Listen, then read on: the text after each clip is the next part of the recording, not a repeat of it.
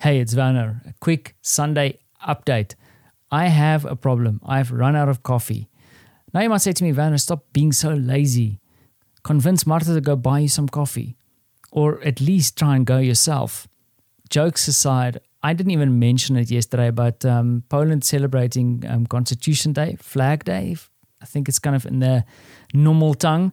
That was yesterday, and then Monday is another public holiday. And most of everything is closed. And when I say things are closed, they are seriously closed. You can't get anything.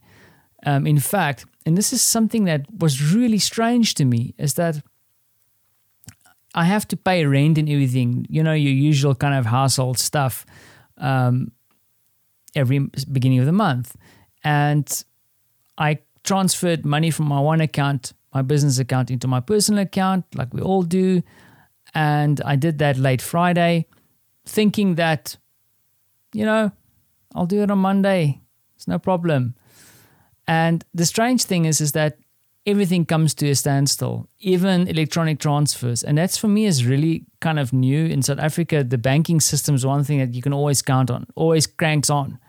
Here, and this is not the first time that this has happened to me, is that you hit a public holiday, you've done some business, then it goes on hold until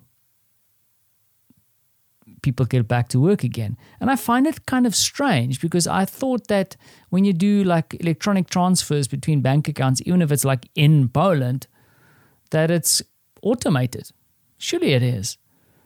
Now I've got this kind of imagination of some Polish babcia sitting somewhere and she's still doing the stamp, you know? Or at least someone is holding two cables, one from the one bank and one from the other bank, and trying to like just hold them together. That's someone's job. So the transfers can go through. So when a public holiday happens, that doesn't happen. So yeah, it's strange for me. Like, jokes aside, I mean, in fact, I was teasing Martha this morning about it, using the same analogies and stories. She just raised the eyebrow and continued doing what she's doing.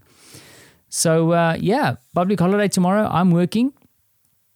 Martha is in the countryside with Francie and his cousins. They're having a little bit of a break. Martha's only getting back to work on Wednesday. She took an extra day off.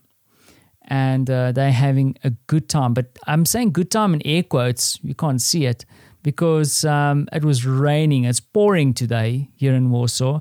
And in Brodnica at the moment, also raining. And then it started snowing a little bit, like a light snow. So, yeah, I mean, I told you the temperatures are weird this time of year. And the joke is this morning, Martha was contemplating taking swim trunks for Francie to the lake. Like, can we swim in the lake? And I mean, I called it. I said, Martha, I don't think that's going to happen. Maybe I jinxed it for her. But yeah, ain't happening in Poland this time of year. So we still have a little bit to wait for summer to really kick in. And I've been contemplating doing a little bit of a trip on the longboard while they were away. And I think that is probably also off the table because I don't want to be doing that in the wet. I did it once and it's not a great experience.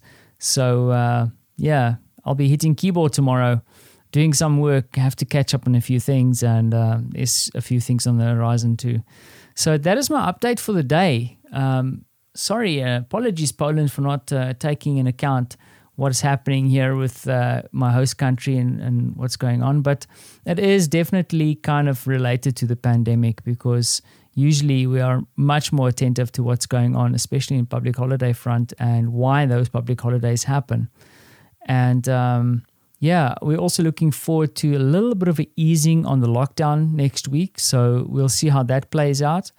And then I've seen some data coming through from the government that there's definitely been a dip in deaths here in Poland. So that's looking good. I mean, I'm feeling positive that we're moving towards something.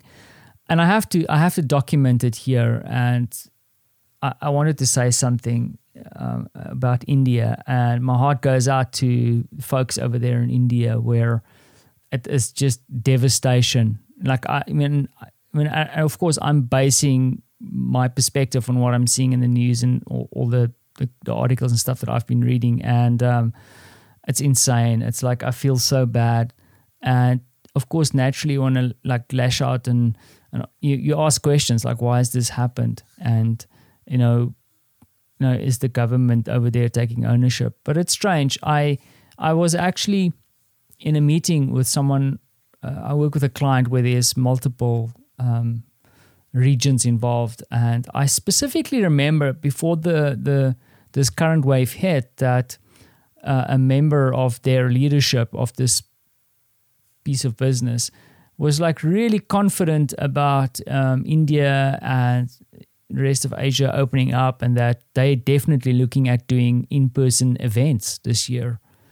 And I wonder how that perspective might have shifted now, specifically what has happened.